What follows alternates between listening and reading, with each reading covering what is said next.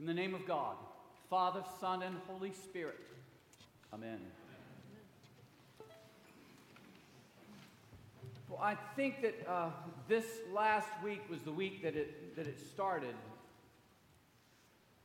I don't watch a lot of network TV, but I do watch sports, and I noticed something during the Celtics game the other night, that between all of the basketball, the commercials changed. Because apparently Santa is on the move, and Christmas ads are back. Just in time for, Veterans Day.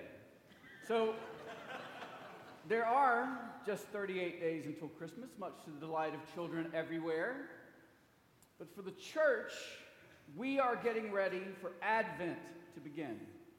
And traditionally, there have actually been 7 Sundays of Advent, and now, today, we keep just 4. But our lectionary keeps the flavor of the old Advent readings, because Advent has always been a time we focus on Jesus' coming, and not just his first coming as an infant in Bethlehem, but as his second coming as the judge of the living and the dead at the end of all things.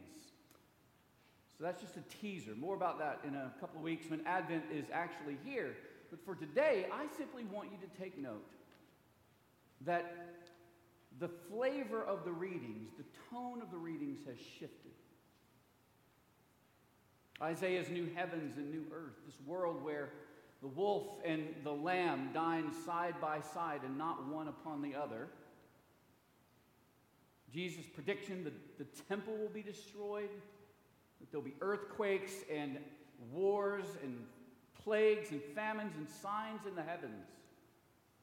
The story that we read from Luke 21 is actually called the Little Apocalypse. Because apocalypsis means revealing, means unveiling. And apocalyptic literature like this, or like Daniel, or like Revelation to St. John, reveal God's work in the world using highly symbolic, figurative, even mysterious language.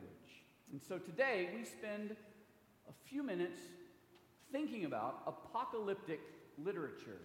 And I want to ask 2 questions of this passage. First, what was Jesus talking about in the story? And then secondly, how does this story shape our story? What was Jesus talking about, and then how does the story shape our story? First, what was Jesus talking about? When some were speaking about the temple, how it was adorned with beautiful stones and gifts dedicated to God, Jesus said, "As for these things that you see, the days will come when not one stone will be left upon another. All will be thrown down." The temple in Jerusalem was actually the second one that had been built on that site. And it was a masterwork by Herod the Great. It was one of the wonders of the ancient world, the center of life for the Jews of the time. And it was magnificent. It was some 1.5 million square feet. Some of the stones actually weighed as much as 1 million pounds. There were 45 feet long stones in this temple. And it was breathtakingly beautiful. But Jesus said it would fall. And within a generation of that day, in AD 70, the Romans sacked Jerusalem and pulled the temple down. I've stood right there. I've stood right in that place. And when you stand there, you see one wall of the temple. And then you see the Dome of the Rock and the Al-Aqsa Mosque. It's now one of the holiest sites of Islam, because the temple, the beauty of the temple, did not last. Neither will the Duomo in Milan, or Saint-Chapelle in Paris, or St. Peter's in Rome, and neither will this place. I love the simple beauty of our church. Yesterday, some 50 of us spent most of the day working to keep it up and to make it shine, the building and the grounds around it. But if we ground our hope in this church, if we ground our hope even in religion itself, then our hopes will be dashed against the rocks of the world, because one day it all comes down. That's what Jesus was talking about. Who do you place your trust in? Is it in a building or a church, even in religion, or is it in Him? Which leads us to question 2. How does that story shape our story? Jesus said, nation will rise against nation and kingdom against kingdom. There will be great earthquakes, and in various places, famines and plagues. There will be dreadful portents and great signs from heaven, but not a hair of your head will perish. By your endurance, you will gain your souls. Last year I read an article in The Atlantic entitled, Trust is Collapsing in America. And it used research that was collected by a communications marketing firm, and said that all of the statistics seem to show that in the West, our trust in our institutions is at an all-time low. It's never been lower than it is right now. Only 1/3, 33% of Americans trust our government to do what is right. 1/3. Only 42% of us trust the media. Trust even in business or in NGOs is down 10%. And here's a line from the article itself. It says, I'm not sure about the future of my job because of robots or globalization. I'm not sure about my community anymore because there are a lot of new people coming in. I'm not sure about my economic future. In fact, it looks fairly dim because I'm suddenly downwardly mobile, and truth itself seems uncertain. And that was last year, before impeachment hearings went wire to wire on CNN.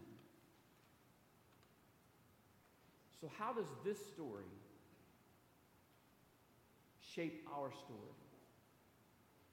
I think it asks us to look at where we are placing our trust. What are we hoping in? Some of us desperately want to trust a political party or the democratic process to impose some kind of order on the chaos. We trust financial institutions for our safety into old age. We search for meaning in our work or the arts or the 12 steps or any one of 100 different things that people look to for ultimate faith, ultimate meaning in their lives. But it seems that wherever we put our trust, we can be disappointed. That is where apocalyptic comes in. That's what apocalyptic literature is for. It doesn't exist to fuel speculation about a rapture or about the end of days. It exists to lift our eyes, to shift our focus from our story to the greater story. Here's something that a pastor named Ryan Boyes wrote recently. He said, biblical apocalyptic works were addressed to those who had lost confidence in any great plan or story. Sound familiar? Many people today have a similar mindset as those first readers of biblical apocalyptic visions. They've come to doubt that there is a larger, unified story that gives meaning to their lives. American Christians have not watched their temple literally burn, but they've seen trusted spiritual authorities flame out through moral failures, while mounting cynicism slowly snuffs out their confidence in religious institutions. The apocalyptic literature of the Bible was written to foster faith in people who had lost their faith in God and in His story. This book is our great story. When we let it shape our story, then we can hope in the chaos.